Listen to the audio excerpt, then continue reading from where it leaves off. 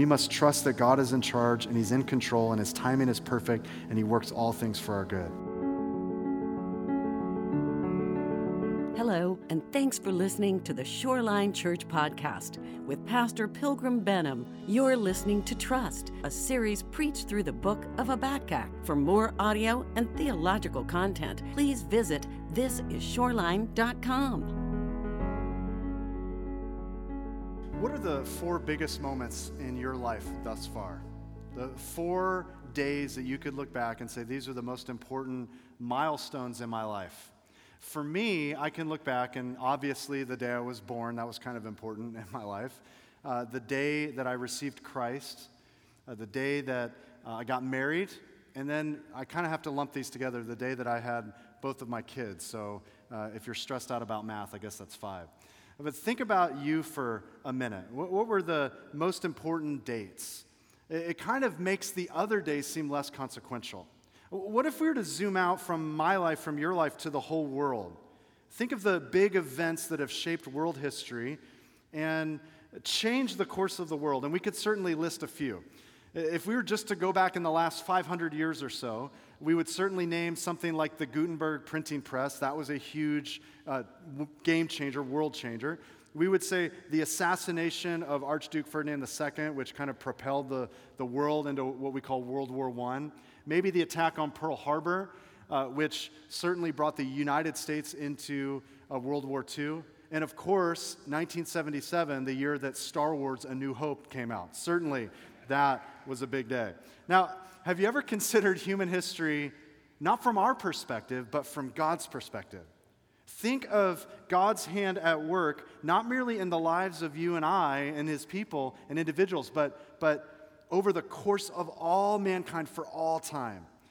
Lloyd Jones observed this. He said, all history is being directed by God in order to bring his own purpose with respect to the kingdom to pass. So if we were to look at the world from God's perspective, the big 4 events that have happened in the world would be this. It would be creation, fall, redemption, and consummation. This framework gives shape to history. This means that history is not cyclical like the Eastern worldview would believe. This means that the postmodern existential worldview of history just being random, that's wrong. This means that the secular worldview of history being unstoppable evolution and progress, that's wrong. See, we have to understand that history has a beginning, has a path, has an end, and it's all been governed by the sovereign counsel and purpose of God for the praise of his glorious grace. And what God says will come to pass. It will come to pass. He is, as we're about to study, the everlasting God, and you and I, we are finite. He is holy, and we're sinners. He is immovable, he's immutable, and we are unreliable, we're fickle, and as we just sang, we are prone to wander. And today as we open up the second half of Habakkuk's first chapter, we're going to see the prophet's second complaint to God in the midst of terrifying news. If you weren't here with us last week, we began a new series through this minor prophet, Habakkuk, and his prophecy was written during a time of spiritual idolatry and decline, which followed right on the heels of a time of great revival and reform. And it happened in the southern kingdom of Judah during most likely the reign of King Josiah. And rather than addressing the people for God, like many prophets did, Habakkuk actually speaks directly to God. And he had 3 questions for God in this book. We'll put them on the screen for you. These are often questions that we ask. Habakkuk asked God, do you care? And then he says, is God fair? And is God there? And we learn that Habakkuk addresses God in chapter 1 with that first question, does God care? And we heard God's answer. He does care. He cares about iniquity. He cares about sin. Judgment will begin with God's house, but not in the way that anyone could have imagined. God replies that my solution to the problem of wickedness in my people and the strife of my people, the violence of my people, is to raise up a more violent source of judgment, the atrocious empire of what's called Neo-Babylon, by the means of judgment against Judah. So today we're going to read Habakkuk's response to God's answer. And Habakkuk asks his second question here, is God fair? And many of us have asked that question. Is God fair? And so we're going to see four things that Habakkuk has or does in our text. So here's the outline today. If you're taking note, I hope you are. These four things we're going to see. First of all, in verse 12, we're going to see Habakkuk placing his confidence in God's character and how important that is that we do that when we face a trial. Then in verse 13, we're going to see him question God's consent. Like, God, how can you consent to allow this evil nation to do this? We're going to see him challenging God's course. But not in a way of unbelief, in a way of just healthy doubt. I just don't know why you're doing this. Lord, help me understand this. And then we're going to see him preparing for God's correction in chapter 2, verse 1. So that's where we're going. With that as an outline, let's start with this first idea of placing confidence in God's character. Look at verse 12 of Habakkuk chapter 1. He says, "Are you not from everlasting, O Lord my God, my Holy One? We shall not die. O Lord," and you should have Lord in all caps. That is the transliteration of the name of God, Yahweh or Jehovah. "You have ordained them as a judgment, and you, O rock, have established them for reproof." Now note with me that, first of all, Habakkuk is asking this question rhetorically, and he's basing his question on the nature of God.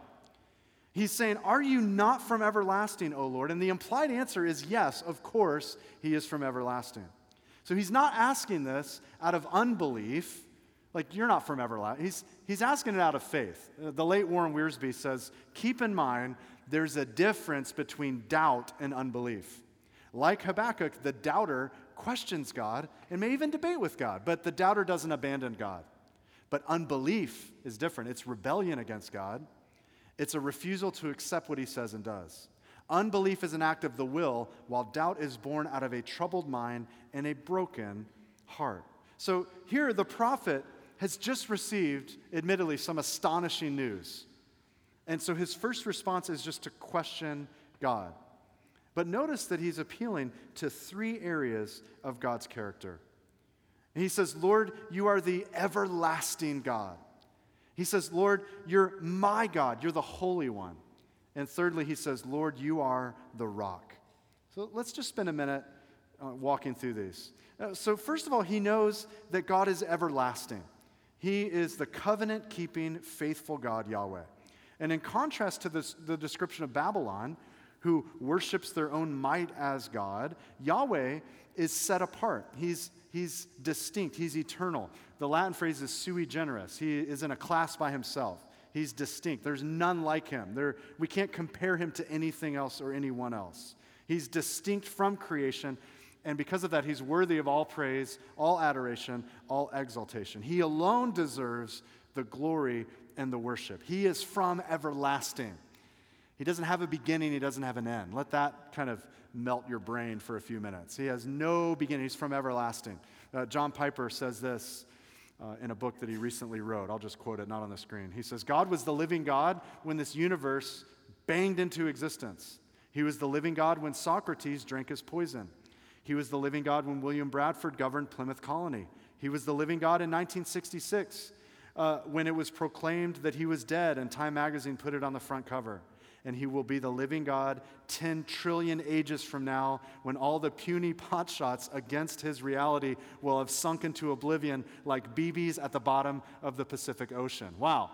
He is the everlasting God. Amen. Well, secondly, Habakkuk knows God, notice, as my Holy One. Listen, he is a personal God.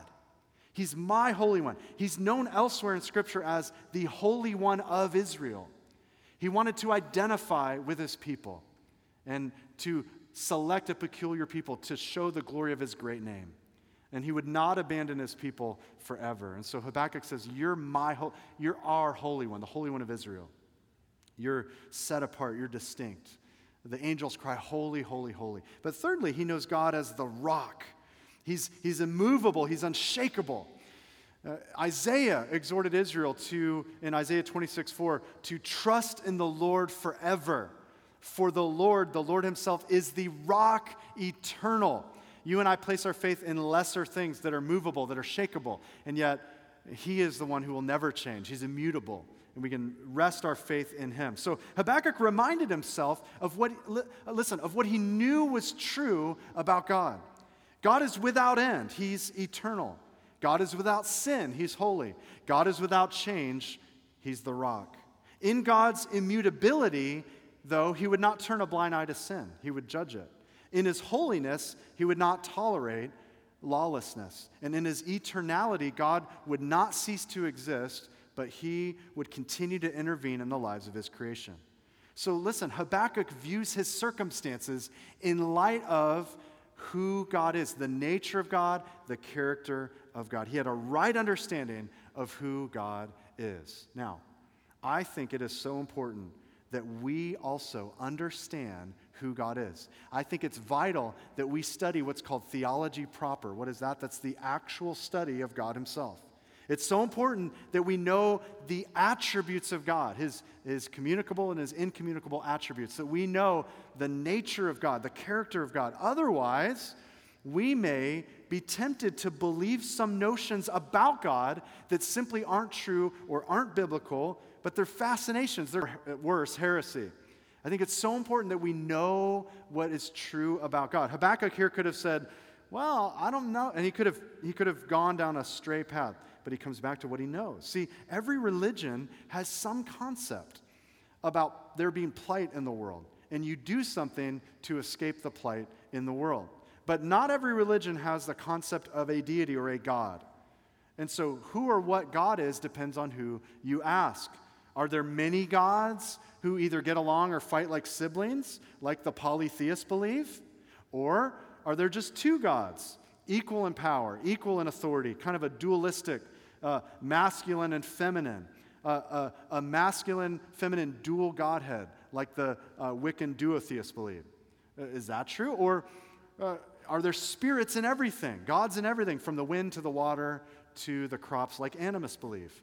Or is God literally in the universe? Like there isn't a personal, knowable, attainable God, but God is in energy, and God is in laws and motion and matter and energy and consciousness, like the pantheists believe. Or worse, as a Christian, we can also believe some phony things about the one true God. We're monotheists, we believe in one true God, but we can misunderstand even what we believe. Growing up as a kid, just if I'm the only one, that's fine, but raise your hand. Did you ever believe that when it was thundering that God was bowling? Did you ever believe that as a kid? There's a grown-up right now going, really? That's not true? I didn't realize that. I grew up as a kid, I didn't even understand the Trinity for a while. I think I was accidentally a modalist for a few years. I didn't realize the Trinitarian nature of God. Some Christians believe that Jesus wasn't fully God. I don't know how you're still a Christian if you believe that. Or that Jesus sinned at some point in his childhood because they had kids and they're like, it had to happen. Well, that's not understanding the deity of Christ. Some Christians believe that God doesn't allow suffering, but wants us all healthy and wealthy and successful. Other people believe that God doesn't care about sin, or that he doesn't truly love his people, but he's out for vengeance against us. Listen, there's a whole host of false notions that we can dream up that simply aren't true. They aren't biblical. In his book, The Knowledge of the Holy, A.W. Tozer said this, love this quote. He says, what comes into our minds when we think about God is the most important thing about us. Wow. See, Habakkuk appeals to what he knows is true about God, and so too, we must know the nature of God, church, so that when evil befalls us, we don't get tempted to refashion God into our own image. Now, notice in verse 12 that Habakkuk is convinced of something. He says, we shall not die. Now, there's some controversy about this word we, because some translations have this read, you shall not die. But I think either way you translate the word, it's a bold statement of faith and affirmation of God's sovereign will. He's either saying, Lord, you have no beginning and no end, and so there's no chance you are going to die. Or he's saying, Lord, aren't you the I am? And so because you have no beginning and no end, I know that you'll be with us even to the end, even through the valley of the shadow of death. So we're not even need to worry about death because you'll be with us. Either way, Habakkuk looks to the character of God in the midst of the coming storm. And notice that he says in verse 12, you, O Lord, have ordained them as a judgment. You have established them for reproof. You want to circle the word them in both of those instances. He's speaking about Babylon. You've ordained them as a judgment. The word for judgment does not mean destruction, but correction. Okay? God is not interested in utterly destroying his people. He wants to merely bring discipline into their lives for their sin. But see, the agent of Babylon was a violent, wicked band of people. So how could a holy God approve of this? And that's the gist of verse 13 in our second idea. Look at verse 13. This is where he questions God's consent. He says, you who are of purer eyes than to see evil and cannot look at wrong, why? Why do you idly look at traitors and remain silent when the wicked swallows up the man more righteous than he? Habakkuk is asking, he's wondering how God, who is holy and does not turn a blind eye to sin, how can he seemingly permit a wicked nation like the Chaldeans, the Babylonians, to be his instrument of judgment against God's set-apart people? He's asking why. Now, by the way, that question did not originate with Habakkuk. Job asked the same question in Job 24:1 on the screen. Why does the Almighty not set times for judgment? Why must those who know him look in vain for such days? It's not just with Job, though. Jeremiah asked this question in Jeremiah 12:1, where he said, righteous are you, O Lord, when I complain to you. Yet I would plead my case before you. Why does the way of the wicked prosper? Why do all who are treacherous thrive? It's the question that Asaph asks in Psalm 73. It's a question King David asked multiple times in the Psalms. Why? Why are you not intervening, Lord, when there's clearly wickedness abounding in the earth and in your people? Now, I mentioned this last week, but I do the same thing sometimes. I look around today at the church, and I look at the Church of Jesus Christ, and I grieve for the lack of biblical fidelity, the greed, the corruption, the sloth, the indifference, the compromise, the idolatry. And I wonder, Lord, why? Why do you allow false teachers not to be taken out? Lord, we could do this so quickly. It's called lightning. Like, we just solve this. Let's pray for this. Why? Lord, wasn't there a story in the Old Testament where the ground opened up and the rebels fell in? Lord, let's revisit that. Can we do that again? Let's go back to that. Let's have that happen today. Right in the pulpit, just opens up.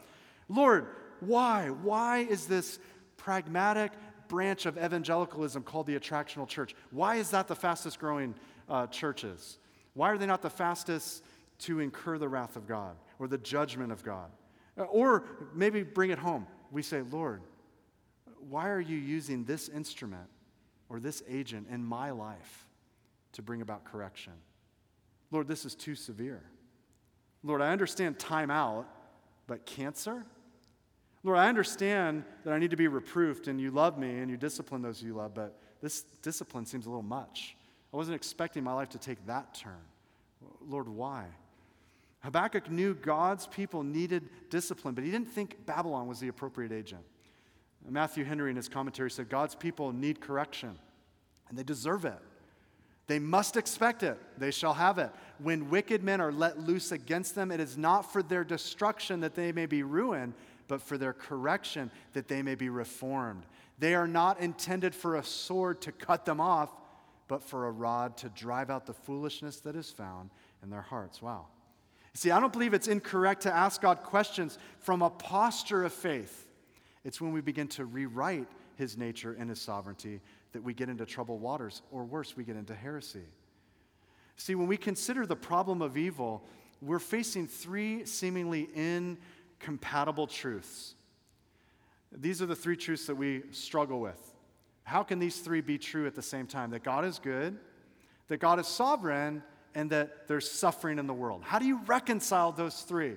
I talked to a lot of college students who used to be in the faith, and they've departed from the faith because they can't reconcile with those three. I love God, but now I'm not so sure. How can he allow this to happen?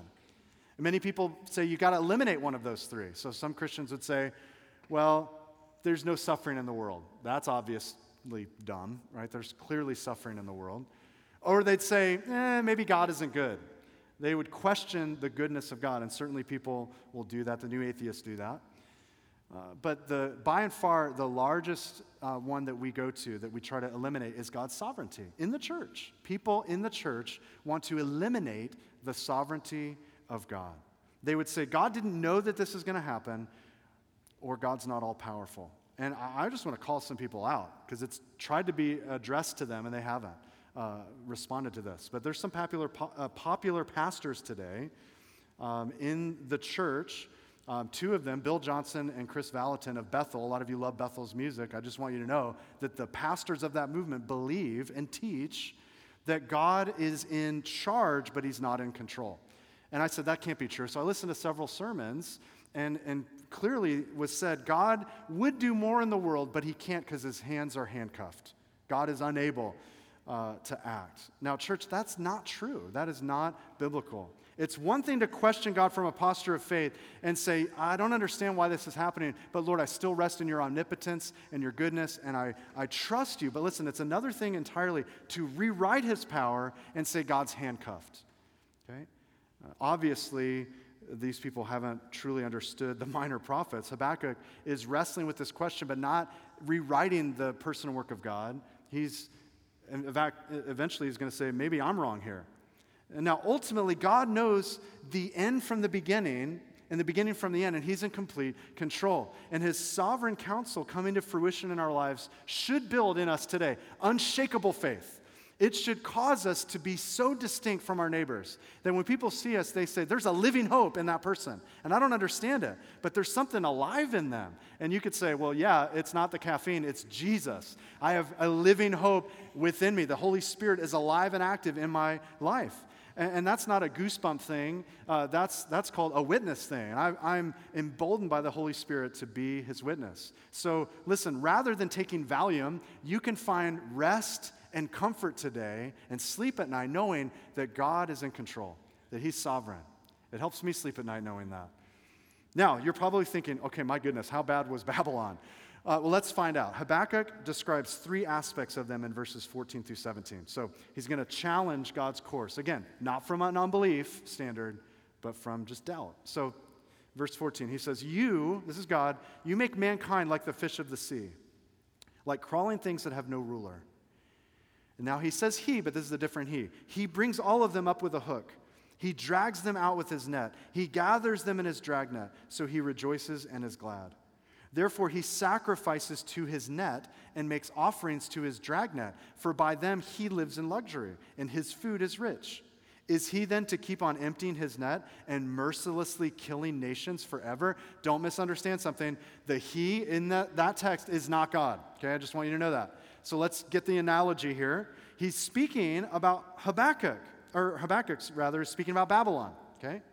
So let's get the analogy. Look at verse 14. Mankind is the fish. Okay, we are the fish. The he in this text is Nebuchadnezzar, the king of Babylon. It's not God, it's the king Nebuchadnezzar. He's the one with the hook, with the net. And then the Babylonian armies are the hook and the net themselves. Okay, you guys follow me? So Nebuchadnezzar is the he, the net and the hook is his army, and we are the fish, mankind. So what he's going to do is then break this down into three ideas. He's saying that Babylon was marked by three things, and I think we have them on the screen. Marked by, first of all, cruelty. Notice in verse 15 that Babylon was marked by a reference to hooks. Okay, this is both figurative and literal. It's figurative. It's a picture of a fish being captured by a hook, just being gathered in. And that's a figurative thing, but it's also a literal thing. They actually have writings from Babylon in this time period where they record that armies would often drive a hook through the lower lip of their captives and then tie a rope to the captive behind you, to the captive, and they would lead a whole procession of their captives with a hook in their lip. Not only that, but verse 15 mentions that he gathers people in his net and then he rejoices. There's kind of this sinister revelry at the mistreatment and torture of people.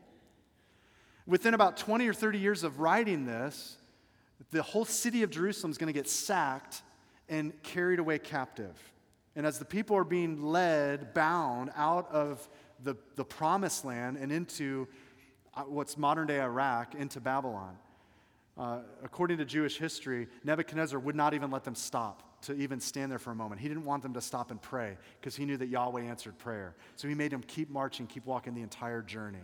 They stop on the border of the river Euphrates, and he has this ship there. And he begins to take the Torah, their Old Testament, and he begins to make sacks out of it, out of the writings. He constructed these sacks, filled them with sand, and then laid them on all of the sons of Israel for them to carry into the city of Babylon. This was a cruel nation. We know years later that 3 Jewish officials would be thrown into a fiery furnace that was heated up 7 times hotter than normal because they didn't bow down and worship a statue made of this king. Okay, so cruelty, but secondly, they were marked by idolatry. According to verse 16, the people of Babylon worshiped the net. They worshiped their own military might. We learned in chapter 1:11 that their own might was their God.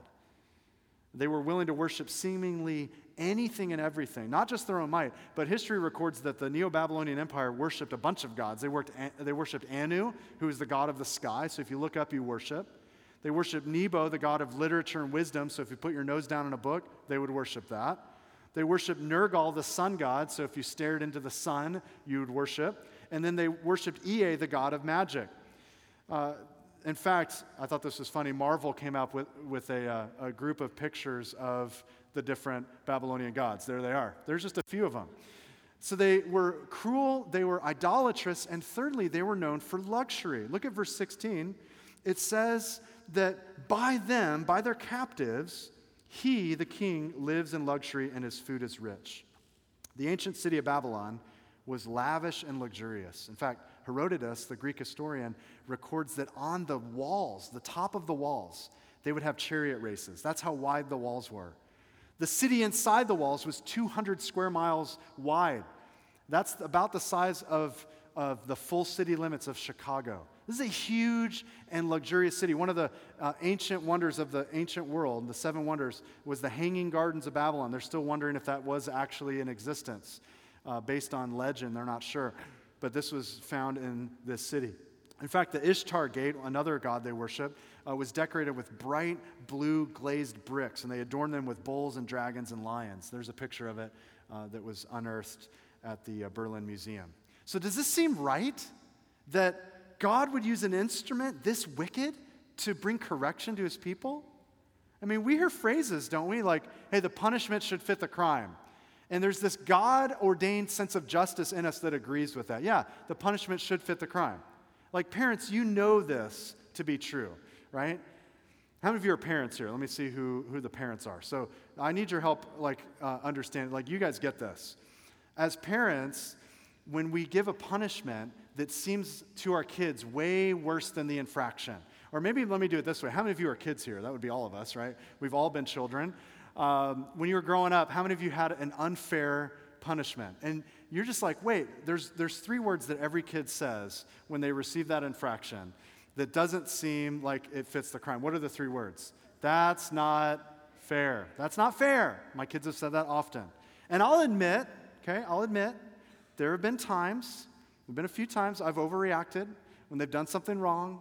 I've done a little bit too much. I said, okay, dude, that's it. Like you are grounded. The entire Trump presidency, you're grounded. When you grow a mustache, you can come out of that room, right? That's it. I'm done. So is that what God's doing here? Is this just a slight parental overreaction? Habakkuk's wondering, Lord, are you going to let Babylon get away with this? Spoiler alert, we'll find out the answer next week. But look at this 4th idea, preparing for God's correction. Chapter 2, verse 1. Look at what he now goes to do. He says, I will take my stand at the watchpost and station myself on the tower and look out to see what he will say to me and what I will answer concerning my complaint. I want you to circle that last phrase, concerning my complaint. The ESV actually doesn't get this as accurate as the NASB, but listen to this same verse in the New King James. He says, I will stand my watch and set myself on the rampart and watch to see what he will say to me. Here it is. And what I will answer when I am corrected. Notice that the prophet is preparing his heart to receive correction from the Lord. Okay, this is the right posture. He's not accusing God. He's questioning God and says, okay, Lord, I'm going to wait for you to correct me about my assumptions here because I'm probably wrong, and I want to understand you rightly. Pastor David Gusick says Habakkuk didn't answer God this question, or didn't ask God this question because he thought God was wrong and had to explain himself. He asked it because he knew that he was wrong and he needed to be corrected. His questions were his invitation to God, saying, God, I don't understand what you're doing, but I know that you are right in all things. Please speak to me and correct me. Now, church, how often do we take the opposite approach? Maybe it's just me. We take the opposite approach. God, you owe me an explanation for this problem. God, how dare you? How dare you, Lord? Yet I believe there's a fundamental truth that we need to learn here. Fundamental truth. And that is that God will work in his way. He'll work in his timing. He'll work for his glory, and he'll work for his people's good. Let me repeat that. God will work in his way, in his timing, for his glory, and for his people's good. Our posture is not to counsel God, to correct God, to inform God, to remind God. You're not God's administrative assistant, okay? Where you say, okay, good morning, Lord. You have a 9 o'clock today, and just to remind you, there's a major issue we need to deal with. It's called my husband. And so I've put off all your appointments today. You need to deal with this one today, Lord, right? We're not his assistants. He's at work, and he will do it in his timing. So Habakkuk says, I'm going to take my stand on a watchpost or on a rampart. Most scholars believe that's figurative, not literally a physical place. So what does that mean? It means he's inwardly preparing his heart to receive from the Lord. Like the other Old Testament prophets, he's in a position of being open and receptive and listening to God speak to him. Now, like Habakkuk, we should be willing to stand at the watchpost, station ourselves, and wait to hear from God. And I think that's a wonderful place to be as a follower of Christ. How do we do that? How do I hear God speak to me? There's a Babylon Bee article the other day that says man has Bible open and 5 feet away asks for God to speak to him. No, we need to open the scripture, say, Lord, speak to me. I want to hear what you have to say. I want to spend time with the Lord. What a wonderful advantage. And I pray that we take advantage of that opportunity every single day. So many Christians have today what I call spiritual ADD. Do you know what I mean by that? Like they can't sit still and listen. You got to be on to the next thing. It's like sitting next to that person on a bench who has the restless leg. Have you ever sat next to someone like that? And they start like moving their leg, and the next thing you know, you're shaking. You're like, I've sat next to guys like that, and I just want to put my hand on their leg, like, can I pray for you? What's going on here? But some of us have that spiritually. We just can't sit still. We can't wait on the Lord. And what happens is they kind of say a pat prayer, and then they go do whatever they want to anyway. And then later they kind of pepper and sprinkle in some Bible verses to say, yeah, and try to clarify what happened. And that wasn't God. You needed to wait on the Lord. That's not trust, right? Abraham was tempted to fulfill God's promises to him in his own timing. And what was the result? Ishmael. And I fear that many times I look back at my life and the time that I tried to help God fulfill his promise to me. And what do I see? I see a past littered with a bunch of Ishmaels, right? Our generation, and what do I mean by that? Meaning those who are alive on the earth today, whether you're a millennial, a Gen Xer, a baby boomer, the silent generation, our generation who is alive together on the planet today, we collectively need to learn this. This is not just for young people. This is for all of us. We need to learn to wait upon the Lord, to have a posture of submission to his plan. Church, we need to be strong, take heart, and wait on the Lord. Do you need this morning to trust God for a specific answer to prayer? You need to wait on the Lord. This morning, do you need him to bring a resolve to a difficult situation? You need to wait upon the Lord. Do you feel overwhelmed and you're ready to run on to the next chapter in life? No, don't. You need to wait on the Lord.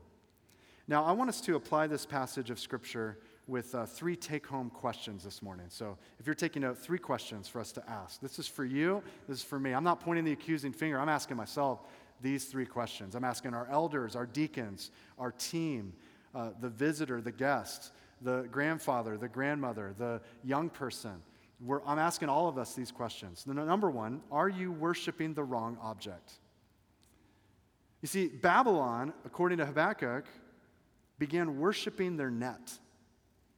Well, what is the net? For Babylon, the net was the instrument that brought them luxury and comfort. For us, the net represents any means that brings comfort and prosperity and ease that can easily turn and become the object of our worship. Adrian Rogers said they had something that worked so well and was so slick that tragically they started to worship it. And to worship anything other than Almighty God is, by definition, idolatry. See, some of us worship our image or our success or our kids, our socioeconomic status. We love to get that car washed, and we pull that classic car up to the stoplight, and we look over at the guy next to us who's driving something less affordable, and we kind of look with a little bit of pride. We feel it swelling up in us. Some of us love to look on our statuses, and we see how many likes have been given, and we suddenly feel this sense of worth based on popularity. Others of us worship our own wisdom or righteousness, and we look at our outward achievements, and then we believe falsely that God owes us a salvation or a blessing because of our piety, or that we deserve heaven because of how good or humble we are. And we think, hey, I'm successful, so God's overlooking my secret sin. No, all of that is idolatry. You see, John wrote in 1 John chapter 5, the end of his first epistle, he wrote this: "We are in him who is true, in his Son Jesus Christ.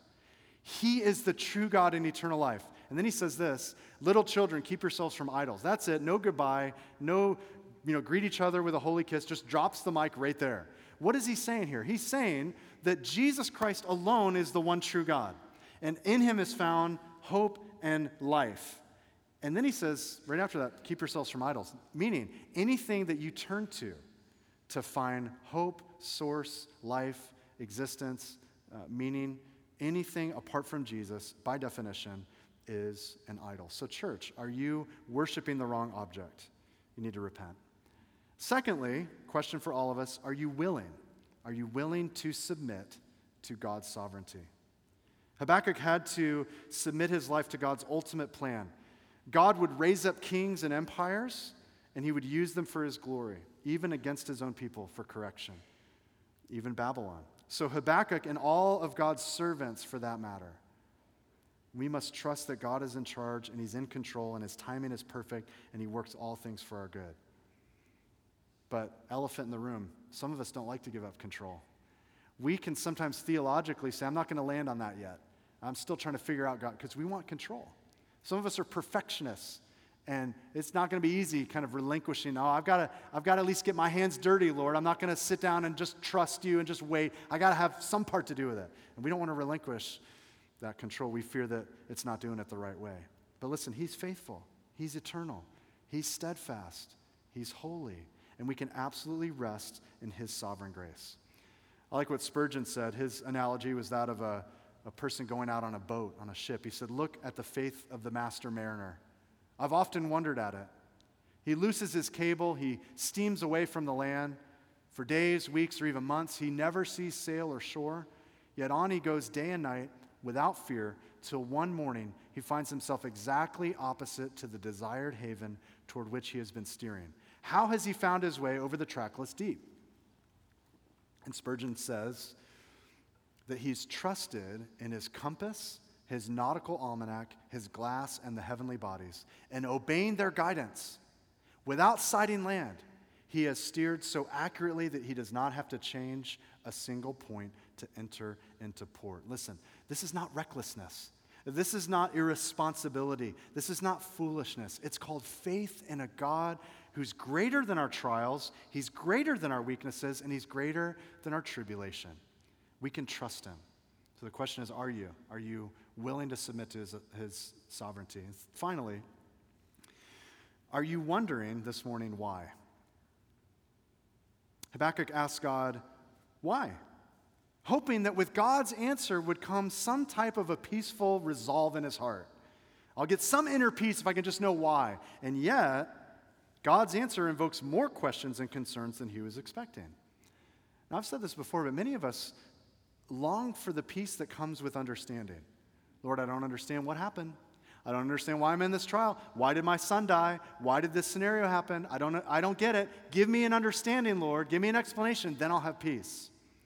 But that's not how God has arranged it. See, Philippians 4, 6, and 7 tells us what our posture should be. He says, do not be anxious about anything, but in everything, by prayer and supplication with thanksgiving, that's a tough one, let your requests be made known to God. And then he says this, and the peace of God, which surpasses all understanding, will guard your hearts and your minds in Christ Jesus. You see, you and I want the peace that will guard our hearts and minds, but the Lord says it's a peace that surpasses understanding. So why do we keep seeking the peace that comes with understanding? We need to trust that God is at work.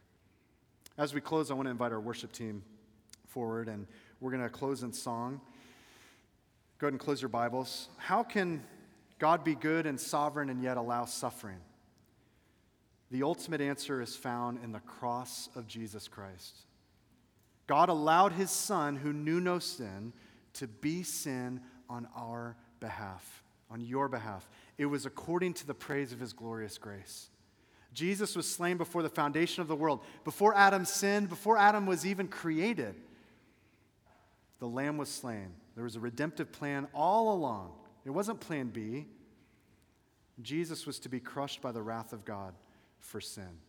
And even before the cross in Gethsemane, as Jesus faced the agonies of death by crucifixion, but even more sobering than that, the reality of the wrath of God he was about to face against sin, Jesus still submitted to the Father, to his will, and he went willingly.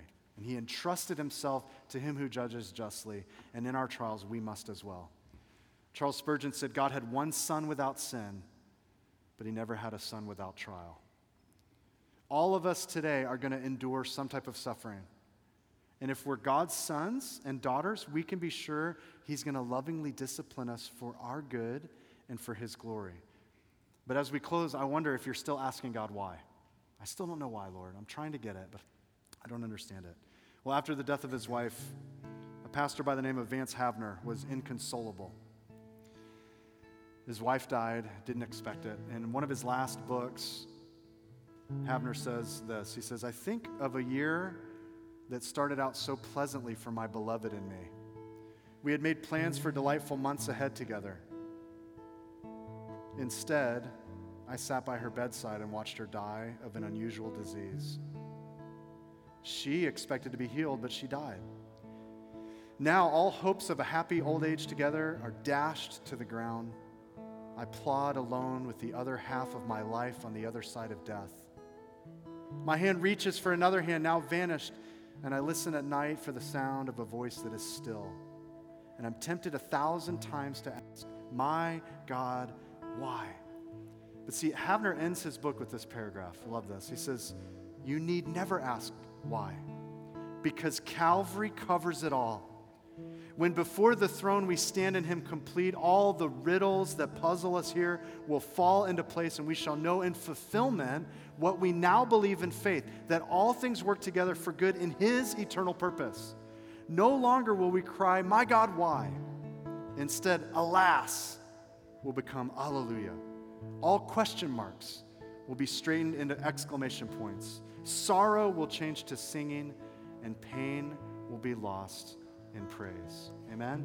We can rest our lives, our deaths, our eternities on the power of the gospel and the truth of who God is.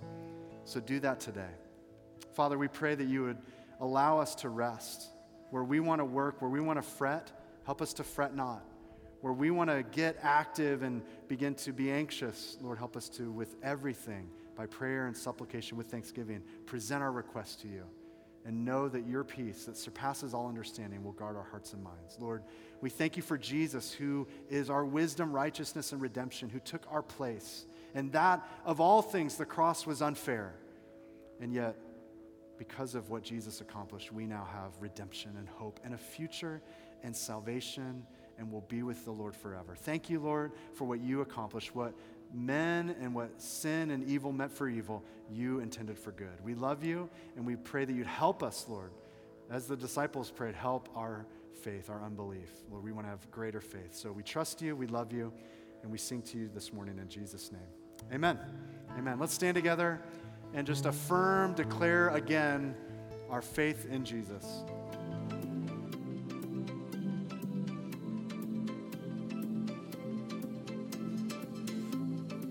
Thanks for listening to our podcast. Shoreline Church meets every Sunday at 10 a.m. at the Lakewood Ranch YMCA. You can get more content and more information by visiting thisisshoreline.com. If you have any questions or any prayer needs, please don't hesitate to email us at info@calvaryshoreline.com. God bless you.